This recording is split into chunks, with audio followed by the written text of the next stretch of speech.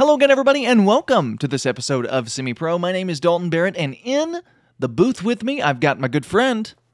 Hi, I'm Josh Clements. We watched a movie with Jeremy Irons. Jeremy Irons is in this movie.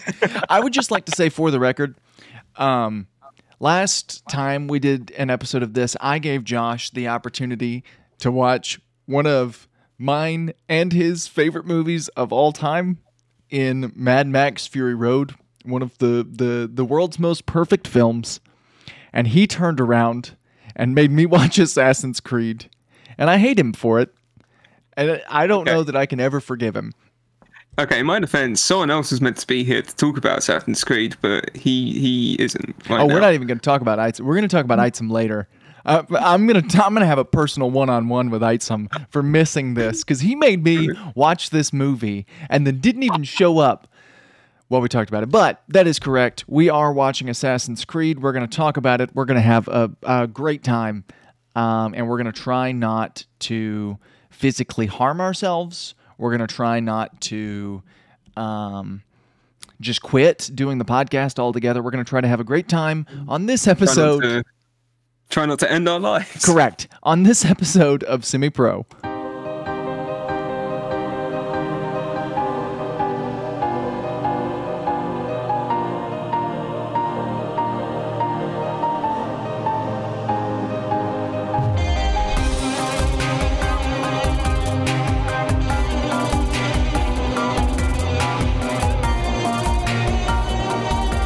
So Assassin's Creed the movie is certainly something that happened. It is something that I put on my screen. I don't know that I can quite call my experience with this movie watching, but I sat in front of a television while pictures moved across the screen, and that certainly happened. I definitely wouldn't call this movie good. Great, fun, anything less than bad. See, but you say that. This movie is worse than bad. Because this movie is not horrible. This movie is, like, if you ever wanted a movie, it goes even beyond fine. It's like you're really, really... No, you're not even that hungry, okay? You're mildly hungry and you want something to eat, right? For lunch you had like a nice steak dinner with some mashed potatoes and a nice glass of water, right? That was your delicious lunch. So you're kind of full, but you need to eat dinner or supper. So you had your lunch. That's the game, by the way, the nice steak dinner. Maybe a T-bone. We'll go with a T-bone. No, filet mignon. So you have a filet mignon. I'm kind of going with you on this metaphor. I'm not fully there yet. So you have a nice filet mignon for lunch, right? And that's the games, okay? And then for dinner, because you have to eat, you go to Wendy's and you get just like the $1 cheeseburger. It's passable. It's food. It's not even bad food. It's just boring.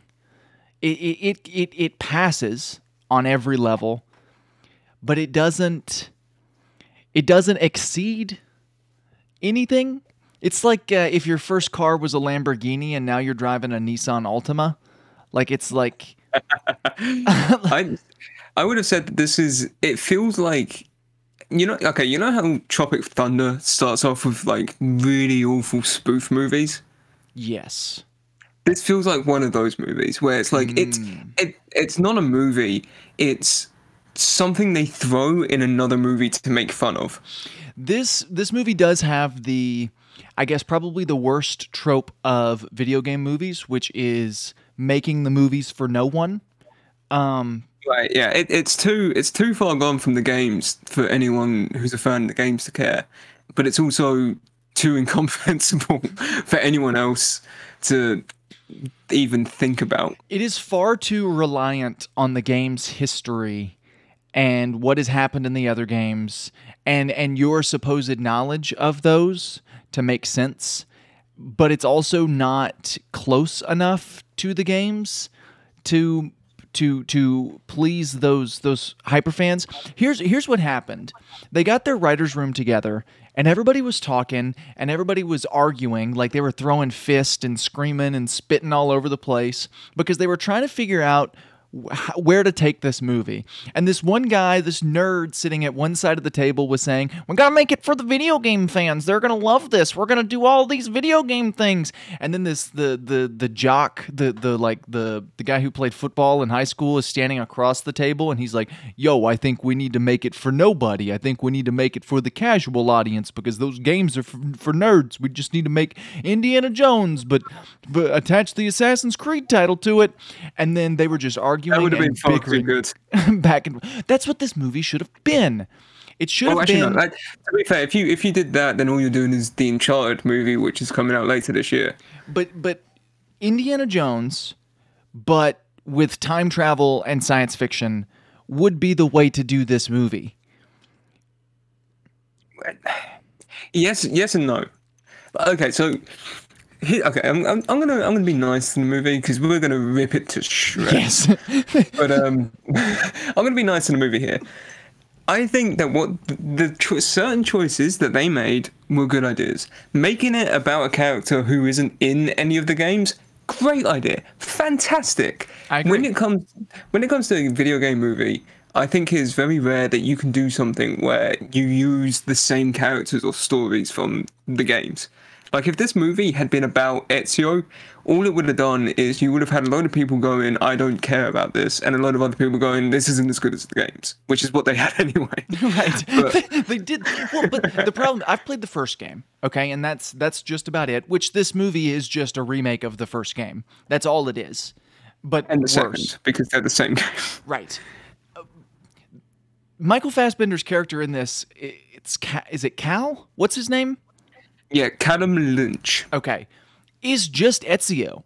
They're the same character. They have no... Now, once again, okay, so Cal in this movie doesn't have a character, so I guess I'm kind of filling in the gaps. But they're doing the same thing.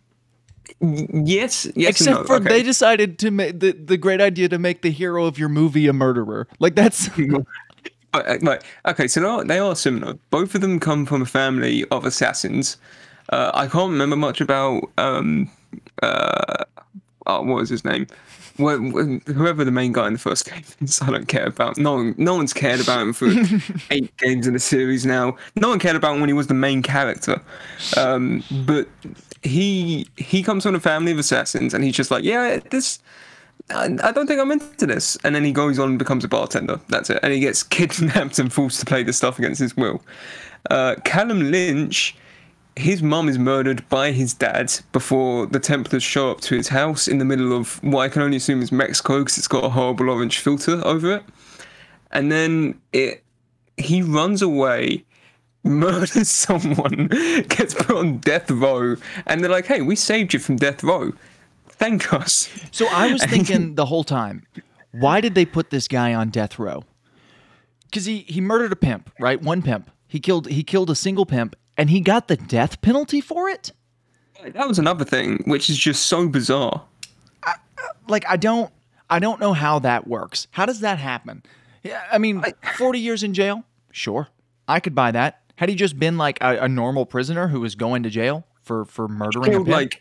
Had he killed like an entire gang? Yeah, okay, I might get that too. But it's like, also, you're supposed to sympathize with this man who is literally a murderer. But yeah, he murdered a pimp. I get that. I'd probably do the same. Well, and I get that. So what they've done here is they decided, okay, who can we have this guy murder so that the audience is somewhat sympathetic to him? A pimp. Got it. Okay, but why is he on death row for that? Couldn't you have just put him in normal jail? Did he have to be on death row? Well, Did he have to be a murderer? Did he have to be in jail? Like, I don't know the choices that went on in the heads of these people. The first thing that came to my mind was this is literally the same opening to Terminator Salvation. Like, straight up. Character goes on death row. Character gets signed up for some science thing that he didn't care for. Character wakes up with no idea where they are. Sure. Yeah, you're right. Keep going, Josh. Yeah, unfortunately, Terminator Salvation at least has some interesting stuff going on with it. It's got a nice setting. It's got some actual action set pieces. Terminator Salvation is a freaking masterpiece compared to this movie. This movie, I do need to stress, this movie's not horrible. It's not like, I've heard nothing but negative things about this movie, and I sat down and watched it, and I was like, oh, okay, yeah, okay. But there's nothing. There's nothing good in this movie, but there's nothing like flat out bad in this movie. This movie just it's not horrible. It just kind of happened. Now, it is a movie that's literally made for no one. There's not a single person in the world who this movie was made for. Like, again, like, this movie's not awful. It's just so bland. Every movie we watch is so bland. And this is like you say, it's not made for anyone because it changes far too much stuff from the games to be like a fan film version of that. But it's not. It's so boring that no one knew was going to care about it. I don't know. I don't know why they made this movie the way that they did, and I also don't know how they did it, because the guy who directed it also made Macbeth. He made The True History of the Kelly Clan or something like that. He's made a lot of movies that are genuinely really good, and it's got Michael Fassbender in it. He's an actual good actor, and I don't know how this movie turned out the way it did. It's got Jeremy Irons in it, and he's like he's a classical Shakespearean actor, and even he doesn't want to be here. The Michael Fassbender says things in this movie. There are lines of dialogue that are spoken that come from his mouth and are put forth to screen. Somebody stood there with a microphone and a camera and recorded the things that he was saying. And then after he's done talking, every line of dialogue is so inconsequential to the narrative that it just kind of fades away. It's like if you blew a bubble, right? You know, you got your little thing, and it comes out and it floats. That's him saying the line, and then it pops and it's gone forever, done. That's every line of dialogue spoken by any actor in this movie. But every line of dialogue is also entirely crucial to the plot. This movie is nothing but plot. There's a little bit of action, right? And the plot is a vehicle to carry that action. But every single line of dialogue is necessary to the plot, which is a problem. There's too much plot in this movie, and also not enough of it makes sense, and also it's not interesting. And also the action is fine, but it's not great. And there's a lot of like shaky cam action, which I'm not a fan of because it just makes me feel sick. Yeah, but it was 2016. 2016.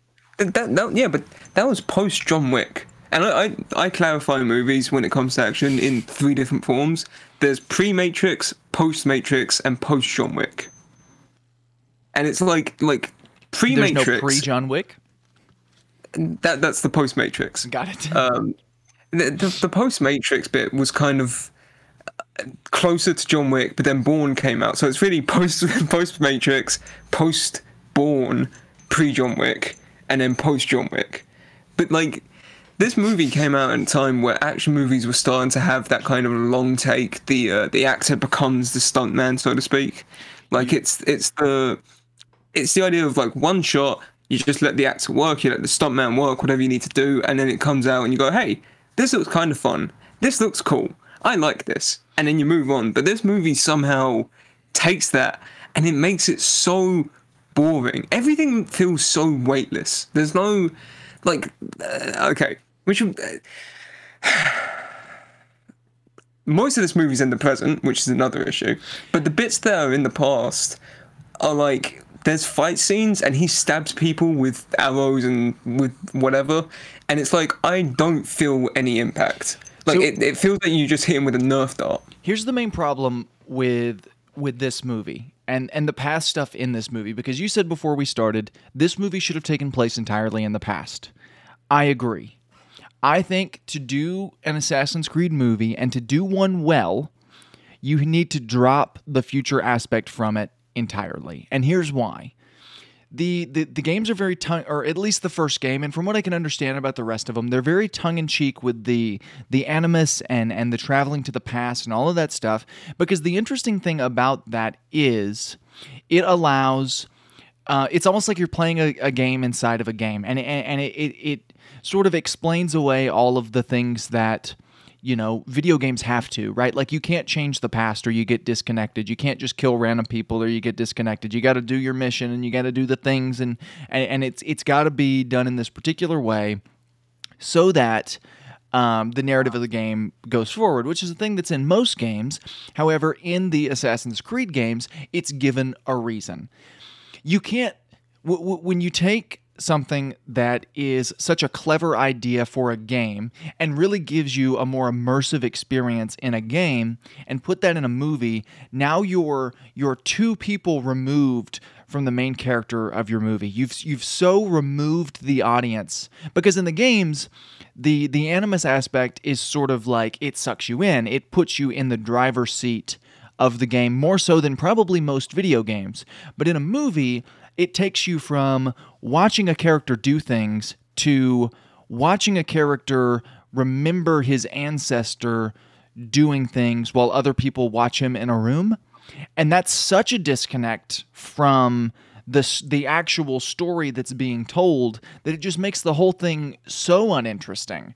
So I think, now maybe somebody will come along and pull it off. I don't know. Aren't they doing a series, an Assassin's Creed?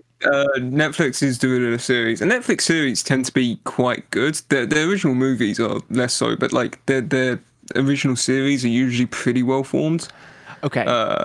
So maybe they'll come along and they'll do the animus, and I'll retract every statement I'm saying right here, but I don't think that aspect of it works. I think you just need to go straight to the past, do the past thing, because it's far more interesting anyway, and just drop that aspect, because you're disconnecting yourself so much from that main character that it makes you really hard to get invested, because you understand that you're not watching that character, you're watching somebody remember things that he didn't actually experience, and there's literally no way to change it. So all of the tension is just completely removed and thrown out the window, and it doesn't make any sense, and it's confusing, and it sucks. Thank you. Have a good night. We'll see you on the next episode of Cinema. With the games, the animus actually introduces a neat little thing where it's like, if you get hit in the games, in the middle of a fight, you get stabbed or whatever, your desynchronization bar goes down, which introduces this idea that, like, you're not losing health, you're losing desynchronization. So in the actual events, your character would have never been hit, which makes those parts in cutscenes where you get stabbed and betrayed or whatever, like, actually impactful, because canonically, he wasn't hit until that point. And like I say, it serves as this way for you to just dive into this stuff without having to just dive head into it. But even with the games, by the third game, they kind of just go, yeah, we know that you guys don't like this modern day story, so let's just basically skip that. We'll have 2 or 3 scenes a game where you actually have to do something. And then you can keep on playing the cool parts of the game. And with like a movie, you can just dive right into it. You can just showcase, because when he first gets put into the animus and we first see his past, I think his name's like Aguila or something. We see his indoctrination scene where he says, nothing is true, everything is permitted, which is, that's how it works. But you can just show that. We don't need to see this whole thing of him being hooked up to some weird BDSM machine and watching a movie while other people watch the same movie. Yeah, well, I don't think you need it. You don't need that aspect of the story at all. No. Like, it's so bizarre that they chose. I mean, they made the animus a bit more sort of epic in scale with this one. I was going to say, this is the thing I was going to say that you're going to hate. I think the animus in this is much better than the animus in the game. Not only just better in general, it's also significantly better from a movie standpoint, because when you do cut back, it's not just a dude laying on a table, it's a dude like doing things. That's the thing. I love if they kept the Animus from the games because it'd just be him laying on the table going, "Ooh." I mean, I guess the Matrix did it. I mean, the Matrix had an interesting modern day thing going on. Yeah, like I said, you don't need that, and it so removes you from your character. Like in the Matrix, it's the same characters, right? They're in the Matrix and they're out of the Matrix, and it's the same thing, right? They're sitting in a chair. Like it's the same thing. It's the same character. I mean, in this, it's not the same character. Michael Fassbender in the past as Aguilar is not Michael Fassbender in the present as Cal. So you're watching some guy watch memories that is not him, and it's so disconnected from who your main character is supposed to be, which is Cal, that you literally don't care. And on top of that, they made him, a murderer, so you already don't really care if you don't know if you're supposed to be rooting for him or not. I don't know. It's such a weird thing to do, and this movie kind of rots your brain.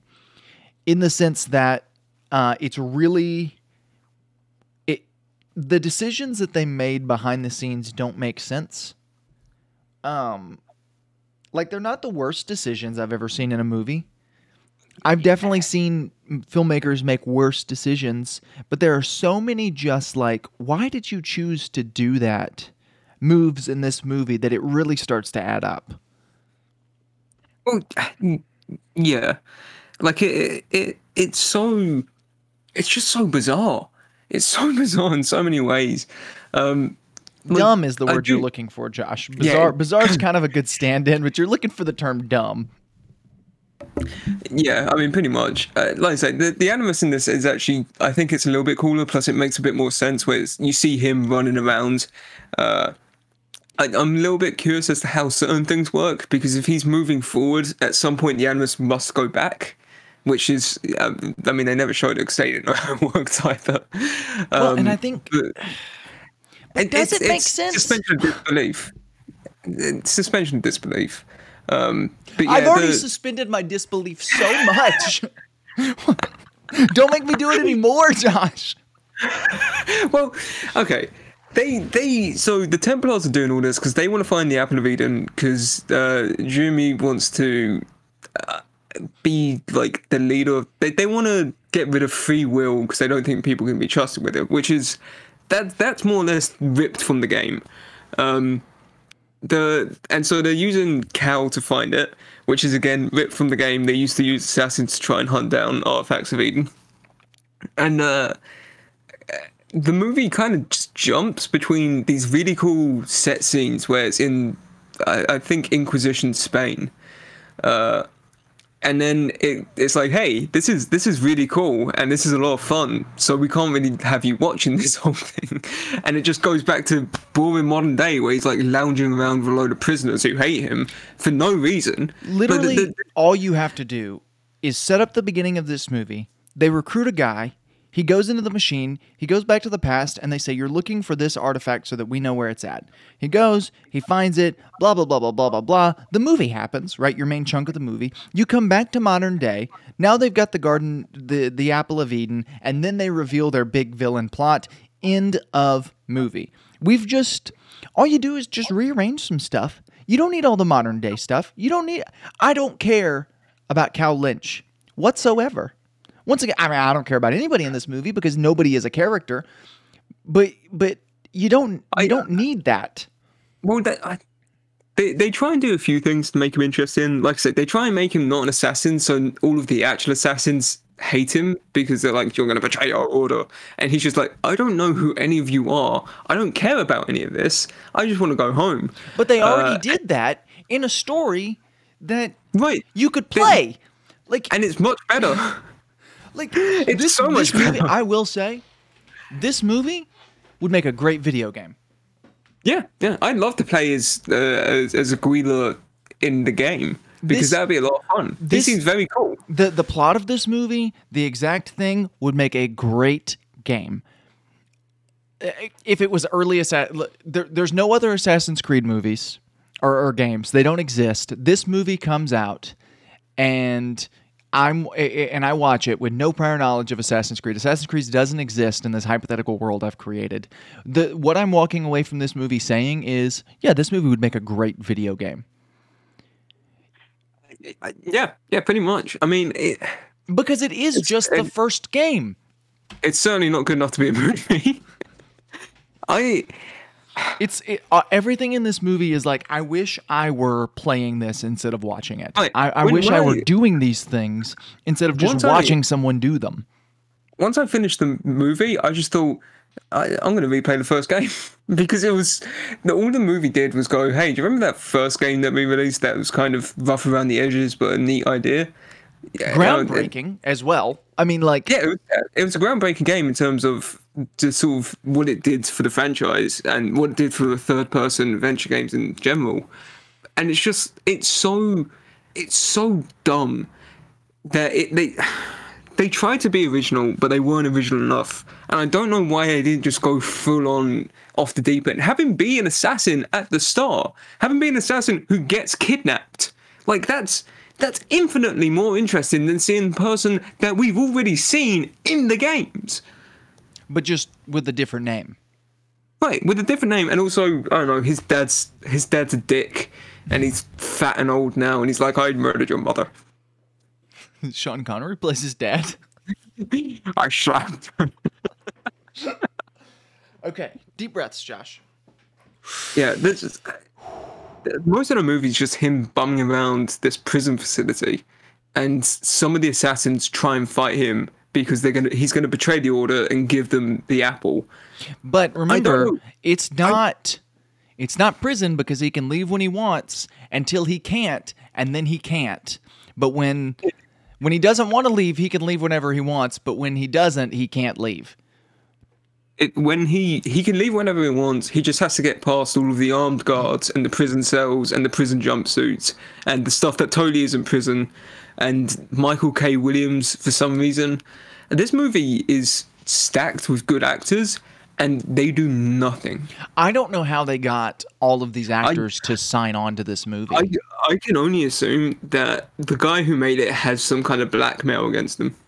Or they paid them a lot of money. What was the budget of this movie? Let's see if I can find it.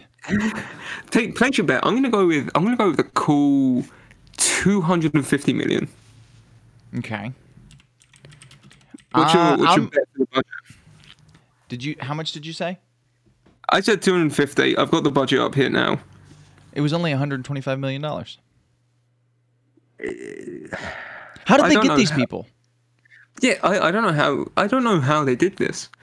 Like I don't know. Michael K. Williams and Michael Fassbender, sure, they've been in plenty of bad movies.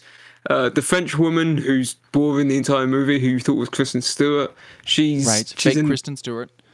She's in plenty of bad movies too. Jeremy Irons is the only real outlier there. Yeah, but he was in Batman v Superman, so. Yeah, but that had potential. Yeah, but the script was still bad. Maybe Jeremy Irons doesn't read scripts before he signs on. Maybe he just trusts. I think that's what Christopher Lee used to do. He used to just sign on for movies which he knew would be awful, and he was just like, "I'm getting paid, so I don't care." Right. But they didn't pay him that much because this movie only cost $125 million. Do you know what this movie is? This movie is a worse version of Prince of Persia. Yeah. I was gonna say this. Yeah, probably. You're probably right. All I could think of while watching it was, man, Prince of Persia at the time is such a fun movie.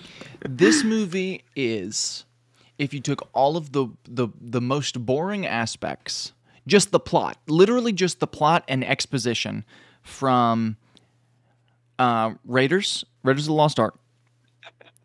You got rid of all the fun characters and the nice action set pieces. Correct. The Noah with Russell Crowe. And I haven't seen it, but I'll take your word for it. And the Terminator. Take those three. The most boring exposition things. Just pick a Terminator movie. It doesn't matter. They're all the same anyway. Pick pick the most boring exposition from all of those and just come and don't even like take different aspects, just kind of put them in a blender until you get like a weird gray mush, pour it into a cup and let Michael Fassbender drink it. That's Assassin's Creed the movie. I'm also really pissed off because this movie used the Spanish Inquisition as like a background for all of its the more interesting stuff, and that's a time period that they haven't explored in the games, and it'd be really fun to explore that. Like, I will say one thing while we're talking about time periods, the design of the suit. Yes, the suit and the set design, gorgeous, absolutely gorgeous. My congratulations go out to the suit designer, the concept artist, and the set designer. Everyone else is the scum of the earth to me. The music was weird.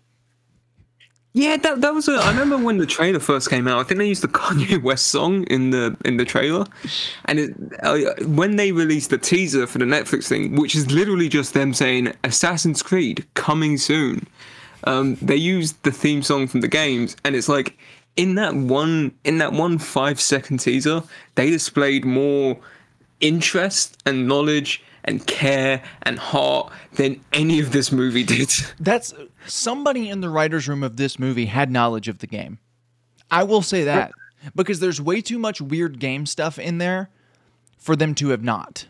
Well, yeah, another weird part is they included the Apple of Eden, which is a very big part of the video games, and I think they established that there's more than one Apple of Eden, but even then, it's weird to reuse that one specific part because the later games took some more liberties, and I think you find like the spear of Jesus, the spear of Alexander, is it, or the sword of Alexander, something Alexander owned.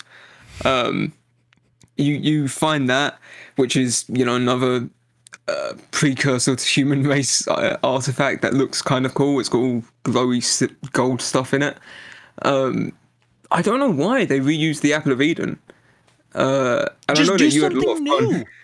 But I know you had a lot of fun with how they explain the Apple of Eden.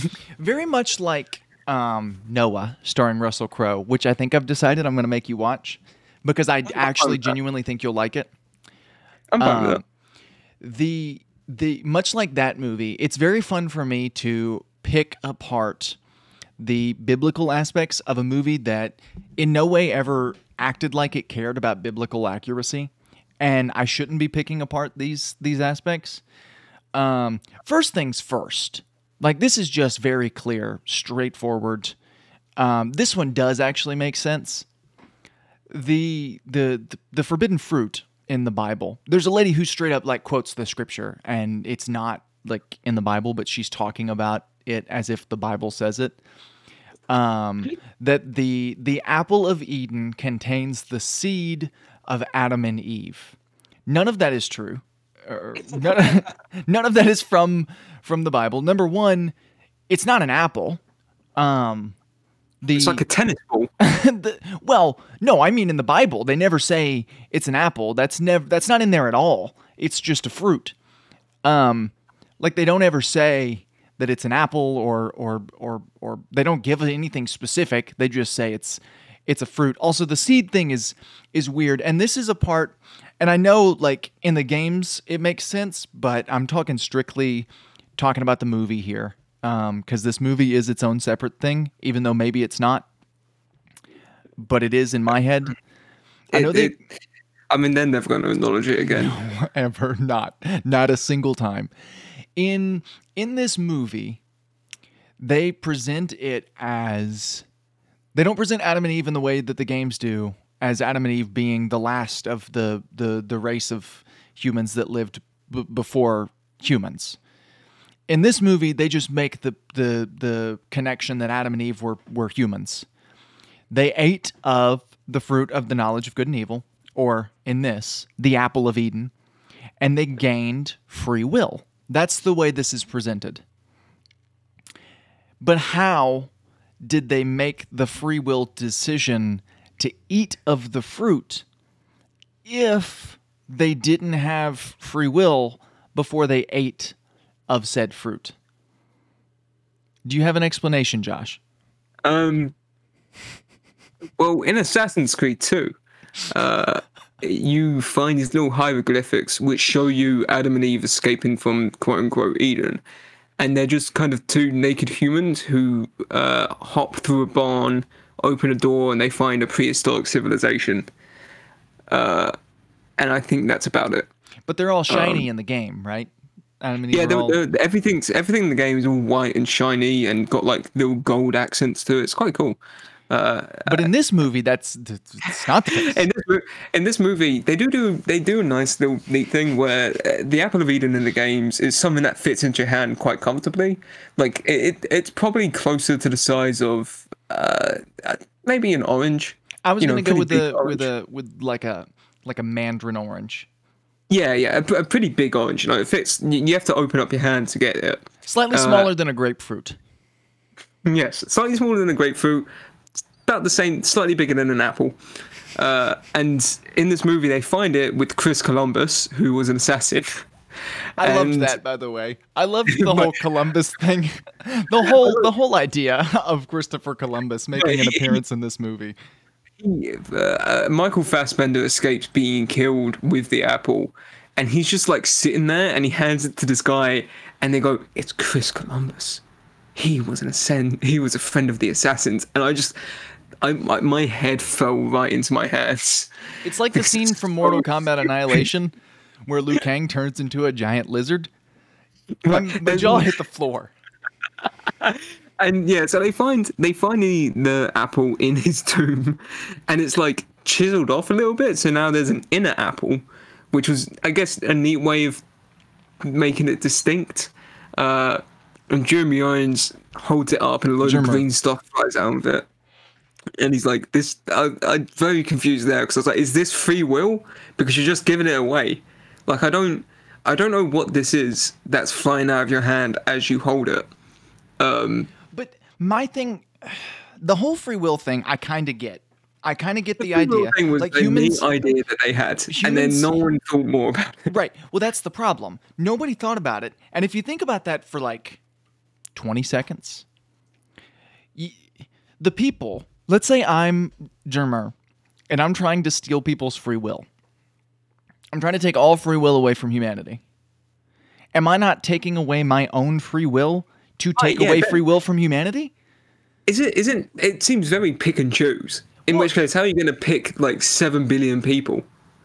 Also, define free will in the context of this movie, because my understanding of free will was like everything still happens, but it's because there are people who don't believe in free will, like in our real world, in the way the world works. There are tons of people who don't believe in that, but things still happen. Like people are still people. They just don't get to. It's predetermined what they do. That's my understanding of the way free will works, but apparently in this movie, free will is just the ability to make bad choices. But I don't think it's bad choices as much as it's just like good or bad choices. Like just the thought of choosing things for yourself is now gone, and everything is predetermined. But who gets to determine that? Is it Jermer or what? I don't. Calm down. Take a breath. The way that they made it seem was that they were going to use this ability to control free will to get rid of crime and death and all of these things. But that's not free will. You're just eliminating evil. You're not taking away people's. I guess you are theoretically taking away people's choices, but these things are illegal anyway. But if you take away people's choices. If you take away the ability for people to make choices, bad things are still going to happen. It's just, but who's in control? When you take away free will, is Jeremy Irons in control?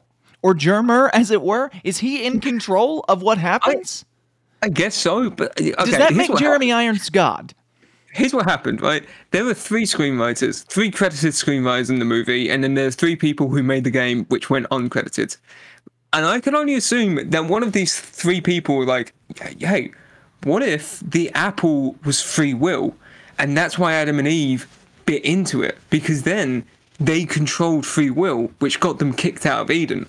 And the two other people who had no clue how the Bible works went, hey, that's a pretty neat idea. What can we do with that? And at which point the director came in and was like, hey, we need this movie written. We're shooting in 5 minutes. And they just went, oh, okay. Jeremy used free will to control the world, the end. But what? There was no thought put into this movie whatsoever. No, none. Like I said, the free will thing. There are people, tons of different people from different religions, different sects of separate religions, tons of different people across the entire world who don't believe in free will in like a real world sense. They think that everything is predetermined. It's going to happen. You have the quote unquote illusion of free will. This is the thing. I do some study into theology. This is the thing. It's not just in Christianity. It's in tons of different religions. There are people who just don't believe that human beings have free will. You have the illusion of it because you think you're making choices, but everything has been predetermined and set out from the very beginning of time. That doesn't mean that bad things don't happen. Like that's not what that means. It just means you don't have the choice to choose good or bad. It's already been chosen for you.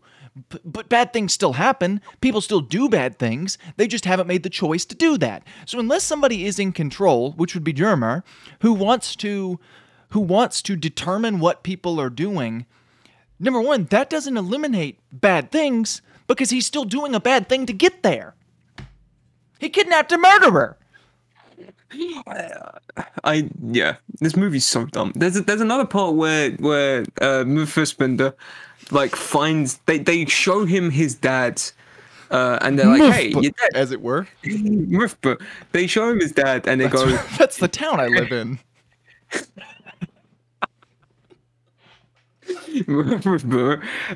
They show him his dad, and they're like, hey, he killed your mum, you know, and they're like, he needs to be able to choose for us to find the apple of Eden. I'm like, does he? Because you just force him into this thing, and it seems to be going pretty well so far.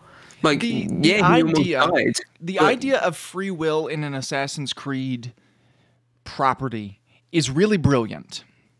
Because in the Animus, right, at least from the game perspective and from the movie perspective, when they choose to, talk about this, and when they don't, it doesn't matter. You don't have the ability to choose what you're doing. If you do, then you get disconnected from the Animus. That's how the games work, right? So you lose your aspect of free will when you go into the Animus because you're living memories. They've already happened. They are predetermined, as it were, to use that term again. So that aspect is such a neat idea to play around with, to center the plot of your movie around the idea of free will, whether it exists or not, whether things are just going to happen, if things are inevitable. Well, is free will real? Is it not? But we're in this game and the past happened and there's no way to change it because we're in the future and all these different things. But they drop the ball in every single aspect because the way they go about explaining it doesn't make sense. There's such a great idea there. Probably one of the more brilliant ideas that could be done with an Assassin's Creed property is the idea of playing with free will. Because the entire plot of the game is that you don't have free will. So playing with that as the theme of your story is such a brilliant idea, but it doesn't make any sense because nobody cared about anything. And I hate it. Well, I mean, and the fact that there's been, I don't know how many there are now, must be around 10, maybe 12 Assassin's Creed games. 15, 20, 25. 462. But none of them has played around this idea of gameplay choice in terms of choosing your own path. You can choose your protagonist, but that's about it. And this would have been such a neat. Again, this would have worked a million times better as a game, like playing around with free will, where you actually have the free will to choose how your game goes. But they don't do that because, again, this movie wants to be the most boring thing imaginable. There's parts in the movie that might be hinting towards this idea of free will, and even then it doesn't make sense. Like when he finds his dad, they give him a blade and they expect him to kill him, and he goes he's like, I hate you, Dad. You killed Mom. And he went, yeah, I killed Mom for the creed. And he goes, I won't kill you for the creed. And why? This entire thing, you don't care about the creed. You clearly don't care about the creed. And then this happens and you go, yeah, okay, you know what? Maybe the creed's not all bad. I kind of like the creed. It's my favorite Christian rock band. It's my favorite movie starring Michael B. Jordan. Michael B. Jordan. Or Mummigen, as it were. It's so stupid. And then the movie just ends with him. Oh god, there's that weird part at the ending where he's seen like all of the assassins, and he sees. I think Sophia might be her name. She sees like herself as an assassin, and I'm like, is she part of the like an assassin's bloodline? And then they just drag her away, and they never mention it again. Well, this movie was very clearly supposed to have a sequel. And it very clearly will not. But it was supposed to. If the Netflix series makes mention of it, I will laugh. I do hope if the Netflix series takes anything from this movie, which I hope it does not. But if it does, I hope it's the neat live action version of the Animus with the weird gloves and the goofy looking belt. I hope they take that. Streamline it a little bit, but I like it. The costumes that they wore at the end when they became full day modern day assassins made me laugh, because like from the silhouette it looks the same as the really cool past outfits. And then it zooms in, they're just wearing like a dressing gown with the biggest hoods I've ever seen. I do really like the costume design from the past. It's really good. And yeah, it has such a nice like texture to it, where it looks kind of wooden, but it's not. Very nice. Great work. Whoever made that, I freaking commend you. You're one of the greatest. To work on this movie and put so much care into that. Like I don't. Beautiful work. To Sammy Sheldon, who was the costume designer of this movie, I want to shout you out for being such a fucking star. Sammy, of a person. Sammy, if you're listening or watching this right now, your work did not go unnoticed. I know it got outshined by how horrible this film is. And I know nobody has talked about because nobody wants to praise anything in this movie. So nobody's talked about it, right? Your work got your beautiful work got completely ignored by the world. You are recognized, you're important, and we care about you.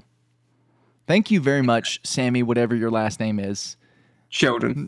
Sammy Sheldon. Thank you very, very much for putting so much care into something that you had no business putting that much care into. I also want to shout out Tina Jones, who was the set designer for the movie, for, along with Sammy Sheldon, just being a star of a person. For being just a chat of a person. Because these two people, there is a significant lack of heart in this movie. But those two people, Sammy and Tina, they showed more heart in their tiny contributions to the movie than anyone else in this film did. Well, this was such a miserable experience. I don't know where to go from here. I don't know what to do. Do you wanna, how about we watch Noah next week? Because I think we both need to cheer ourselves up. And we need to watch a movie that's actually good. So, well, maybe we shouldn't watch Noah. Noah's pretty good. I think you'll like it. The only thing I've seen from Noah is I think it's the angel designs, but they're not angels; they're fallen angels, which would make pretty neat. Demons. They're big rocks. They're big rocks. They're big rocks. I don't remember the proper term, but yeah, they're an actual biblical thing. They don't look like giant rocks in the Bible, but. Oh no! In the Bible, they look like an eye surrounded by a load of rings and wings. I'm pretty sure these dudes in the Bible just look like humans. Yeah, but then I'm waiting for a movie to do biblical angels properly. I'm hoping The Chosen does it. I'm holding out hope, but we'll see. This is. Have you noticed how we're talking about everything except Assassin's Creed? Correct. It's all right. We'll do Noah next week, starring Russell Crowe before he was in the Fortnite movie. And then that'll be the week after. We're just gonna go. We're gonna watch every Russell Crowe movie, but only the bad ones. The Sam Raimi watch along is still coming along. We're just sorting stuff out. Yeah, we'll get it figured out. Maybe Einstein will join us for Noah, because that's a story in his religion as well. So, I was going to say, is that part of the Quran too? Yeah, it's part of the Torah. And the Torah, right? Yeah, we're Torah buddies. So we'll do that, I guess. Josh, do you want to close us out? My brain is melted trying to comprehend this movie's understanding of free will, and quite frankly, I don't want to do it. And you've lost the free will to live. Yeah. Well, thank you everyone for listening to us ramble about this movie, which makes no sense, and I'm never going to watch again. And we hope that you join us next week for our discussion on Noah. Thank you very much for listening, and we will see you later.